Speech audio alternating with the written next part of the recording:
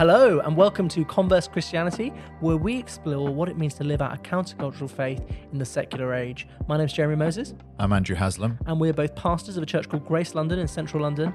And today we want to talk about friendship. Now that might sound a little bit unusual.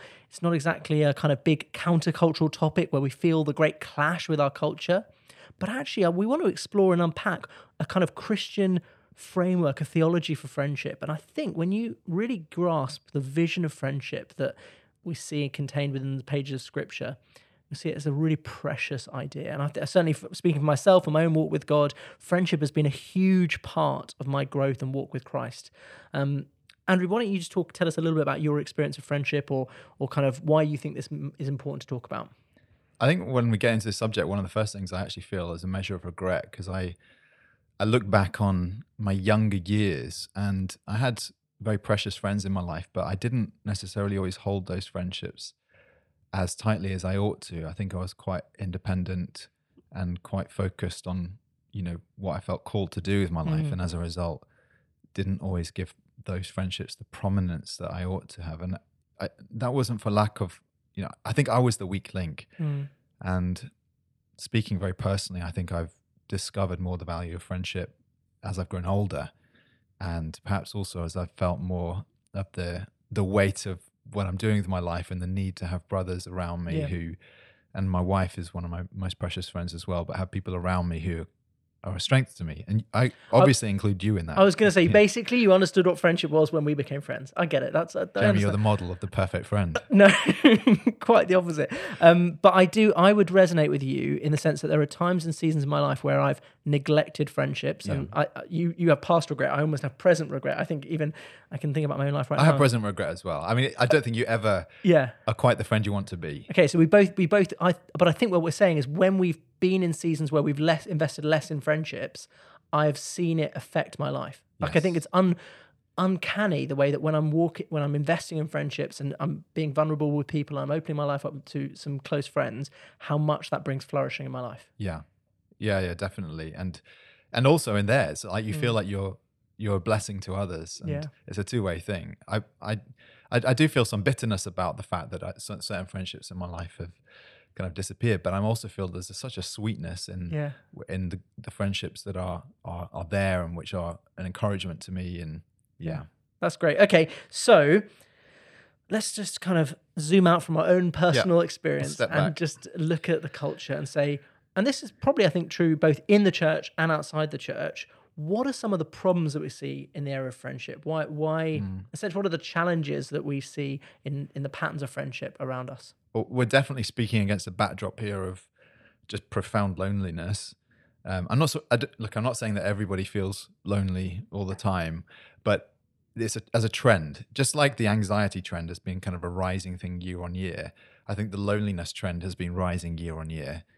Lots of complex reasons for that, but it does point to a diminishment in friendships and the need to talk about it. And maybe if you were to start to isolate the causes, I think the first thing that comes to my mind, at least, is the way in which these days we're much less attached to place and our place and our people, that we're more mobile than we've ever been.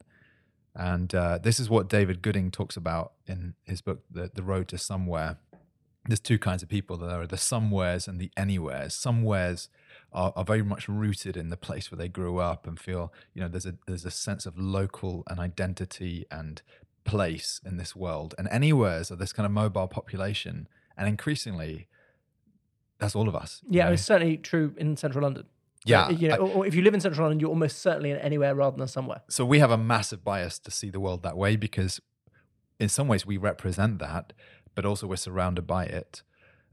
There's like a flood of young people come to London every single year, and our church in some ways benefits from that, and that we constantly have new people joining the church, but also suffers. We have people leaving the church. Yeah. But what it does is it creates this context in which relationships suffer from the fundamental transience of our context. Yeah. And I think I'd agree. And so in a sense, what we're saying is the need to talk about friendship is even more acute in urban centres like London. I think so. But perhaps, if we take this slightly wider than just London, it's also part of it points to something in our day and age, doesn't it? Where what's going on underneath that? It seems to me that everybody's trying to live this life of personal fulfillment, where I go and pursue my dreams, and those dreams no longer, those dreams kind of supersede every other consideration in life. Yeah. So that other things like place and family and friendship come lower down the tier of importance. Yeah, that's fascinating. It's almost like our vision of flourishing has us going somewhere on some path to some destination, but no one else is in the picture. Yeah. Or maybe a romantic spouse is in the picture, but actually our friends aren't in the picture. Exactly. But maybe we keep the illusion that they're in the picture because we are connected with them online. But it's not quite the same thing as being on the same street where you grew up with the same people you grew up with in each other's lives. And no, I'm not trying to say like that's what we should be aiming for. Yeah. But I think it's interesting that we've so pushed in the opposite direction. Yeah, I think a really helpful point of contrast would be in World War One, when they had these regiments, the PALS regiments, of basically guys all signing up, going to the recruiting office together, and then they were going to sign up to fight and literally go on the trenches, and you get them writing letters back saying, I've lost my best friend this week. But it's that sense to which they were kind of going and doing something together, and it all kind of propelled them against that. Whereas now it'd be more like, I'm going on my individual journey of discovery and my vocation, etc. It's actually a heartbreaking thing, isn't it? Because you go to churches out in villages in the countries and you'll see the lists of the war dead, and you realize all these lads grew up in this village and they all went off to the front line together and they all died together. And but that dynamic wouldn't exist today because we've already spun off into our own individual orbits, far away from the people we knew and loved growing up. And I hate to go back to another previous week, but I do think screens play a part in this, in the sense of it's much easier to live a disembodied, isolated existence with the screen being your way of entering into reality, i.e. in your room, engaging with the world through the medium of screen, that almost much more likely to then isolate ourselves from each other in that context.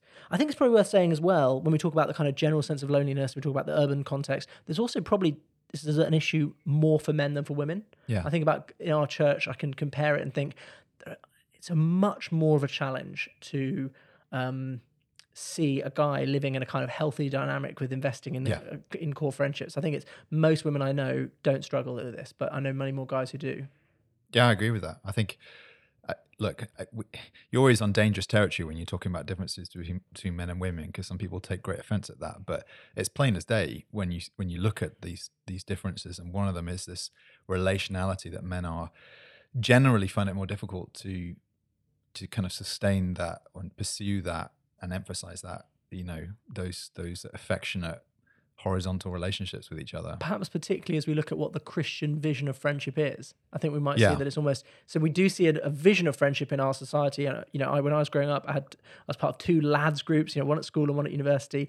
And that was definitely, Is this when you were the wannabe hard man? The wannabe hard man and the wannabe lad. Do you know that I was a wannabe lad? I was with friends with the lads, but I wasn't necessarily a lad. Sorry, for context, this is an award Jeremy was given at school, wasn't it? Yeah, right? we're not by my fellow pupils, not by the other teachers. They nominated you the wannabe hard man. Yeah, and I think that is hard to believe, but actually the more you get to know me, the more you'll see it's perfectly appropriate. It explains many of the tussles you and I have engaged in over the I've last tried few years. to goad you into more physical touch, which is kind of, if everyone knows our respective body shapes, it's quite ironic that I'm trying to goad you into fights. It's like fighting a badger. Exactly. Honey badger, one of my friends called me at university, which I think is kind of like quite a vicious animal. Again, hard to believe now. I'm a different man than I was. I became a Christian at university, so a lot has changed. But there's definitely... Anyway, so we talked about some of the challenges. Any more challenges you want to talk about in present culture? Yeah, I mean, a lot of it spills out from that. I don't know, but that would be my analysis. But I think as a consequence, it means that some of the relationships are more superficial. That's a real issue, isn't it? That you brush shoulders with lots of people, and there's a kind of a superficiality to conversation. Maybe you go to the pub with people from work. Maybe you have a cup of tea with people at church on a Sunday, and what you're lacking sometimes is that real depth. Yeah, lots of acquaintances and the danger of not actually being known by many people. Yeah. I wonder whether part of this is driven by a kind of growing sense of transactional relationships in our culture, that you might have a work relationship where you're networking, or you might have a church relationship where you're part of the same small group, but there's not the same sense of investment or even friendship in as a good in and of itself. Yeah. Rather, relationships are only a means to an end. And I wonder whether that's kind of part of the kind of general cultural soup that we're swimming in, so to I think speak. so. I mean, there's nothing inherently wrong with a relationship being a means to an end. We accomplish things through relationships in this world, and it's good if relationships accomplish things. So if I meet a business person and we manage to form a deal, or it results in me getting a better job, all of those things are good things. But if that's the only thing, you have a massive problem. So if your phone book is full of people who are just steps on a ladder to your personal success, or that kind of transactionalism is rife, I think, certainly where we live. And if you're spending every night, networking and things like that, which some people do, nothing sounds more depressing than that to me. But Yeah, I don't think networking would be for you as well. But I totally get the point. I'm particularly bad at it. Yeah. What about one other issue that I see here is perhaps an overemphasis on the romantic. So in the sense to which a lot of people might be aspiring towards finding their life partner. Yeah. And they might think, okay, where can I find a spouse or whatever? But actually an under focus on seeing the importance of friendships as a source of relational health in my life. Yeah. So maybe some people are married, only focusing on their spouse. Again, more husbands than wives, I imagine. But also maybe you're like so focused on finding that romantic partner that you almost ignore the fact that friendships are meant to be the key part of your sustaining your relational social health. Right. So there's a devaluing of friendship against the kind of elevation of romance and sexual fulfillment as well, potentially. I think so, partly just because you just have a constant flood of news about romantic partnerships and all sorts of things. Very rarely would you see on display, you wouldn't see a film about a friendship. Yeah, that's very rare. I mean, they do exist. You have prominent examples of friends in culture. You think of Ant and Dec or someone like that. But they're kind of rare. Most of the stories we read out in the tabloids and most of the films that we watch are about romantic relationships. And even, I guess, even the great example of the series Friends, it all culminated in them, that's fascinating. ending up in romantic. Like that was the destination. And again, to go back historically, that isn't the case. So you think about the way that I've told you an example where people were writing letters back in World War I between two guys writing letters to each other. And I was reading on the BBC website where they were kind of speculating, is this a love affair? Yeah. Because it was just, to me, when I read the letter, it just felt like an expression of friendship. But to the modern eye, once you see two guys expressing that kind of affection for each other, it had to be erotic or romantic. And I think that's because we don't have a category. So particularly guys, we don't have that category of like deep, affectionate, loving friendships.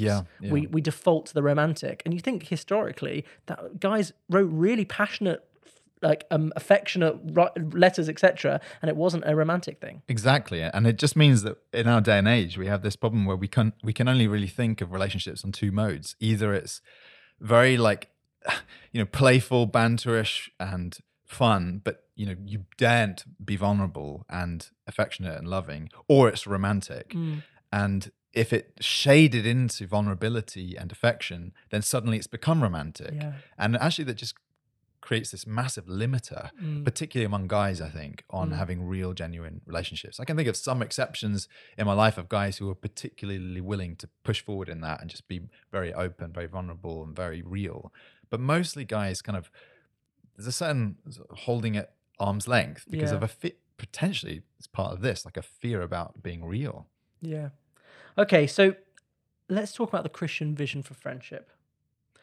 How does it differ? Let's start from the beginning. What's the kind of why of friendships from a Christian perspective? When we read the first chapters of Genesis and we have this account of the creation of Adam, and then God saying, it's not good for the man to be alone. I'll make him a helper suitable for him. It's totally right to understand that the primary application of that and the outworking of that is the marriage relationship. But I think it's also appropriate to say, that part of God's solution to Adam's loneliness was a spouse with whom he could bear children for the formation of society and ultimately friendship. That friendship in some ways was a kind of a destination for the multiplication of humanity. Friendship and family and kinship and brotherhood and all these kinds of things that the Bible talks about. So that verdict, it's not good for the man to be alone, has to be held in contrast to the community of the Godhead, Father, Son, and Holy Spirit, Trinity existing in perfect loving relationship eternally, and say, okay, man cannot be isolated. Yeah. He needs love, and sometimes that love is met through A the romantic, spouse. yeah. Yeah.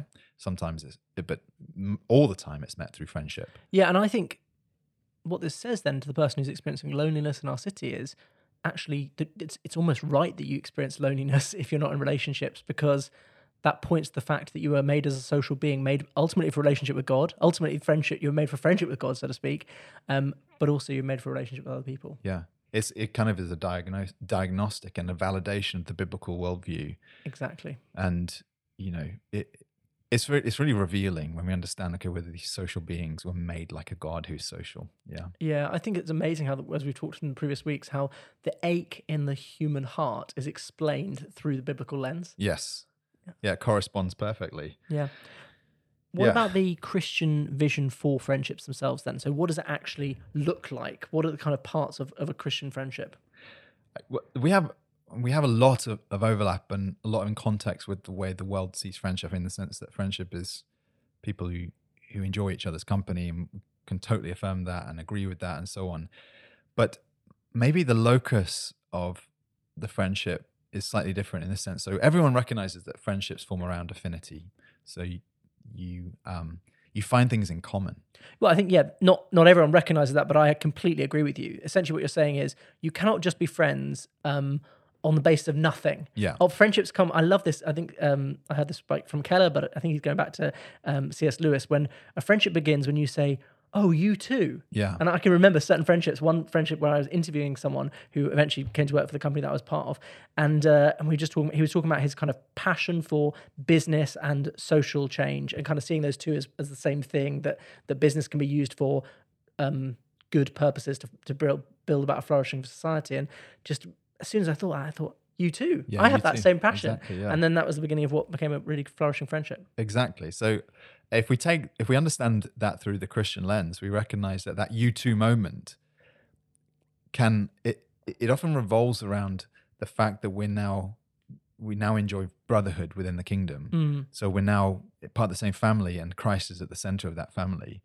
And I think that instantly creates a rapport and an affinity among Christians, but also can be the major thing that fuels friendship. And speaking personally, I think this is what happened when you and I first got to know each other, right? Yep. So you came to join the church plant. We were about 7-8 months into it.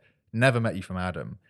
But when you sat down on our sofa and began talking about your heart for mission and the church and what God was, your calling in life, there was like this resonance, wasn't there, between us, I think, that just meant that we were able to become friends very rapidly. Yeah. We could jump past lots of the kind of early stages of friendship. Absolutely. And move forward much more quickly. And this, by the way, is the key to why friendships will be very countercultural in the body of Christ. So it maybe is the case that you and I, without Christ, we'd say we have a tiny bit in common, but not really much in common without Very Christ. little, actually. Yeah, you're right. Okay, so yeah, our friendship is a good example of this, but I can think of other friendships where you think, on paper, there's nothing that we have in common except Christ. But because we have Christ in common, actually we become really good friends. Yeah. Because we've got so much of the same experiences. It's not just that we kind of subscribe to the same kind of core beliefs somewhere, that in the back of our minds we've kind of got the same statement of faith, but actually more than that, we've got the same experience. We're walking side by side on the journey of following Christ. But then everything else you begin to share in common as well. So it's a bit like, when you go on holiday and you see those binoculars that you can put like 20p in, and then you can see a sight. And if you're with your family, you put the 20p in, you focus it in on what you're supposed to be looking at, be it like some amazing building or a bird or something like that. And then you quickly say, quick, come and look through these binoculars, and your kid comes and has a look. I've obviously done this with my kids. Yeah.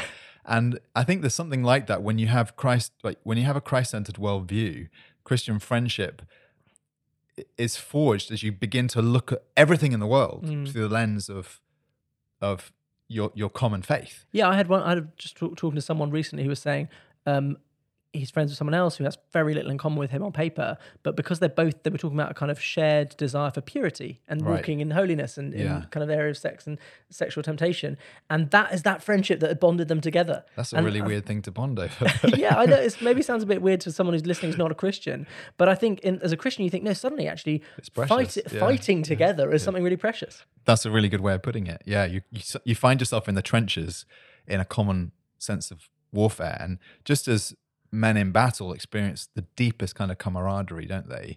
Where there is this sense that you're taking risks together, you're watching each other's back, you have to trust each other, Yeah. and there's an intimacy that develops through that. I mean, the Band of Brothers series is just Yeah. unbelievably good in portraying how that develops in a war scene. But I think it's true as Christians, right? The great affinity we have is Christ, and the great warfare that we're part of is Christ's mission on earth. Part of which is, like you said, this fight for purity, or there's many other dimensions to it. But it means that we feel that we're in the trenches together. Yeah. Yeah. That's beautiful. It stops friendships being a kind of navel gazing, in the sense of like Right. the very worst form of friendships where you're just kind of looking in at yourselves, Yeah. or maybe or like even the danger of a kind of romantic relationship where you just kind of, oh, you're beautiful, oh, you're amazing, but actually you're never looking outwards. This has not been my experience before you start suggesting. Didn't cross my mind. It's fine. Jen and I just like on the couch just affirming each Date other. night. There might be some affirmation, but no, my point I is should hope so. my point is it kind of forces us to look outwards, Yes. because the Christian life is an outward focused life, and so Yeah. Christian friendship should look like that. And friendship is, I think C.S. Lewis said it, that friendship is side by side, and there is it gives you something to be side by side in. So if you take Christ out of the picture, very often friendships this is what we're talking about, this affinity. It might be like we're both interested in motorbikes, or we're both interested in football, or whatever it is. But actually, I think in some ways you can build friendships even across quite unlikely relational divides when you recognize that Christ is in common. Yeah, and of course, I think this brings us on to the area of the sharpening or sanctifying element of the Christian friendship. Yes. Yeah. That actually we're kind of committing to one another, we're loving our brothers or sisters, but we're also committing to sharpen one another, to help each Yeah. other become everything that God's called them to be. I just love that about friendship. I love that I've got a few friends in my life who would say, I am committed to seeing you become the man that God has made you to be. And I'm going to challenge you when it's required. I'm going to encourage you when that's what's required. But I'm kind of in the fight to help you become God's man, so to speak, or God's woman. So, yeah, is anything you want to say on the sharpening side of things? Well, it's worth just referencing. Obviously, you're pulling on a proverb there that speaks about iron sharpening iron, and this idea that if you want a sharp blade, the blade has to come into contact with something just as solid and firm, which is the piece of iron, and that's what the biblical image of friendship is. It's this kind of, it's not, and this is actually one area that contrasts quite radically with what I have seen, at least, of friendships as they are outside of the church. I think in the world. I don't mean to sound particularly male friendships, I think, in what you're about to say. Yeah, but I think this is probably true. That I think it's part of the cultural milieu that we're in at the moment is that because everyone's seeking to live your own truth, the idea that you confront someone and tell them they're out of order is actually quite wrong in our day and age, because everyone can justify their position, everyone can justify their life choices. Who am I to judge is the big phrase of the day, which means that friendships generally are accepting of all our quirks and oddness, but then maybe bitch about you behind your back and sort of gossip about you to others. And the Christian version of friendship is the precise opposite of that. I'm not going to badmouth you behind your back. I'm not going to talk about you to others in a way that is critical of you. I'm going to say what needs to be said to your face, because there are things that are right and things that are wrong. There's an appropriate way of living and a wrong way of living. There's righteousness and there's sin. All these things are foreign to the world in which we live. I think that speaks ultimately of God's heart, and that he is committed to us, he loves us, and he's willing to discipline us as a result of that love. And so in our friendships, we are committed to each other, and we're committed to God forming himself in us so much that we're willing to challenge our friendships. Okay. Well, let's just go back a bit and talk about commitment, loyalty. What place does that have in the life of the Christian friend? Yeah, so I guess this is where we started, isn't it? This problem in the culture where we have these short-term friendships because we're drifting around in life pursuing our personal goals. And I think all of us recognize that there's, the vision of the fulfilled life is actually a settled life in some ways, with certain friends that you can rely upon, where there is this profound loyalty and this commitment to each other. And that's actually quite a rare thing to find. In the Bible, the great example of this is the friendship that existed between David and Jonathan. Jonathan was the son of King Saul, and David was God's choice to be the next king. So instead of Jonathan, which means that these guys should never have been friends, they just should not have been friends. But what you see is this kind of miraculous Holy Spirit-born bond that forms between them. And the reason why I mention them is because on, I think, 3 separate occasions, and it says of them that they covenanted to one another, which is, the strongest type of promise. It's it's this very deep commitment of loyalty that existed, which is just weird to think about when we understand it in marriage. I don't know of anyone who's covenanted to someone else in friendship. I guess, when we were kids, they used to talk about being blood brothers, where you like. Did you ever do that? No, I never did it, but I think someone maybe suggested it. It's like, it sounds like fun, where you like cut yourself and Mix your blood. That idea. That must go back to covenant somewhere. Yeah, it must do.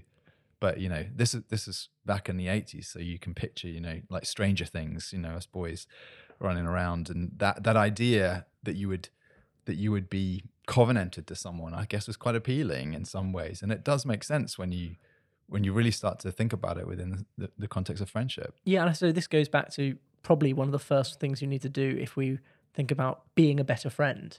Actually, part of it means committing to those people in your life who God has placed into your life that you see an affinity to, that if you want to be a good friend, it means being committed to them. Well, yeah. On that point, though, I'd be kind of interested in your perspective on this, but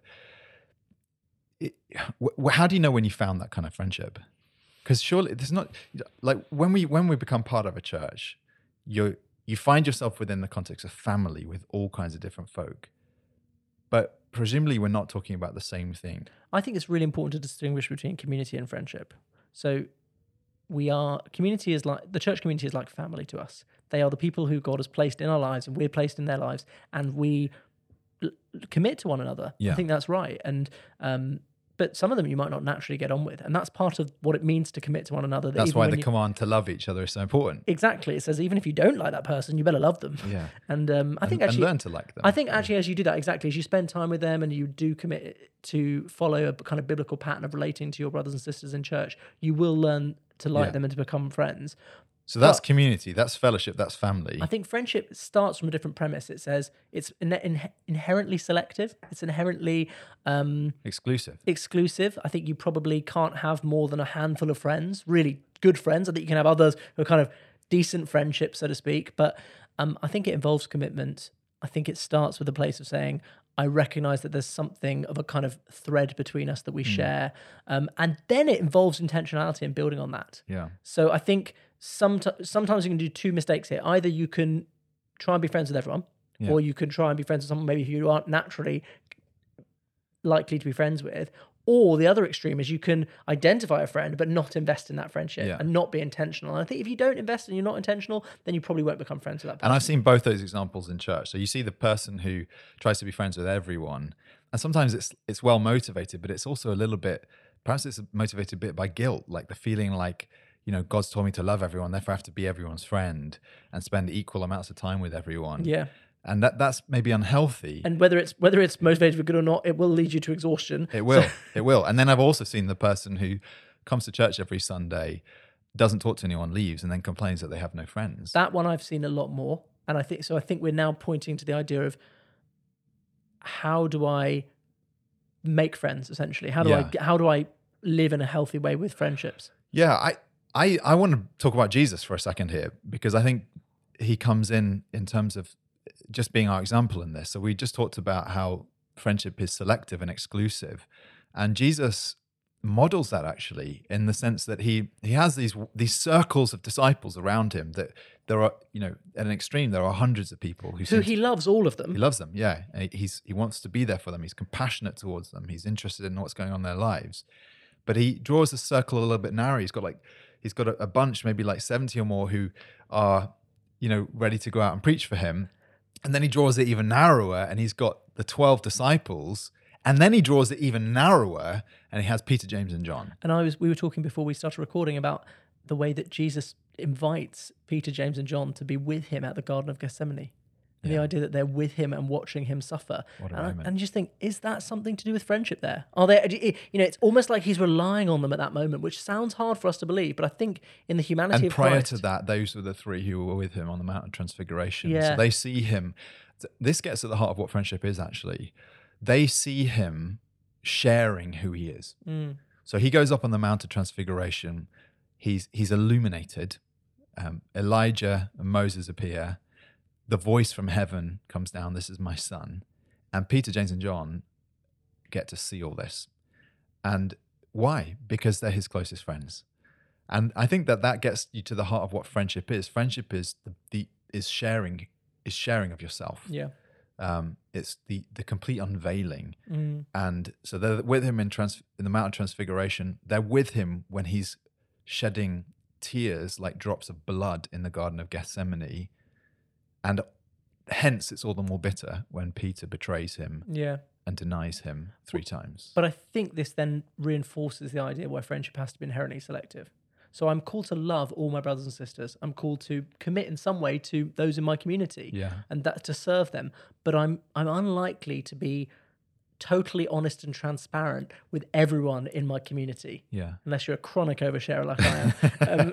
But most people are going to find 1 or 2 who they can actually just truly bare their soul with. And I know from experience, when I do that with my friends, it's a wonderful experience.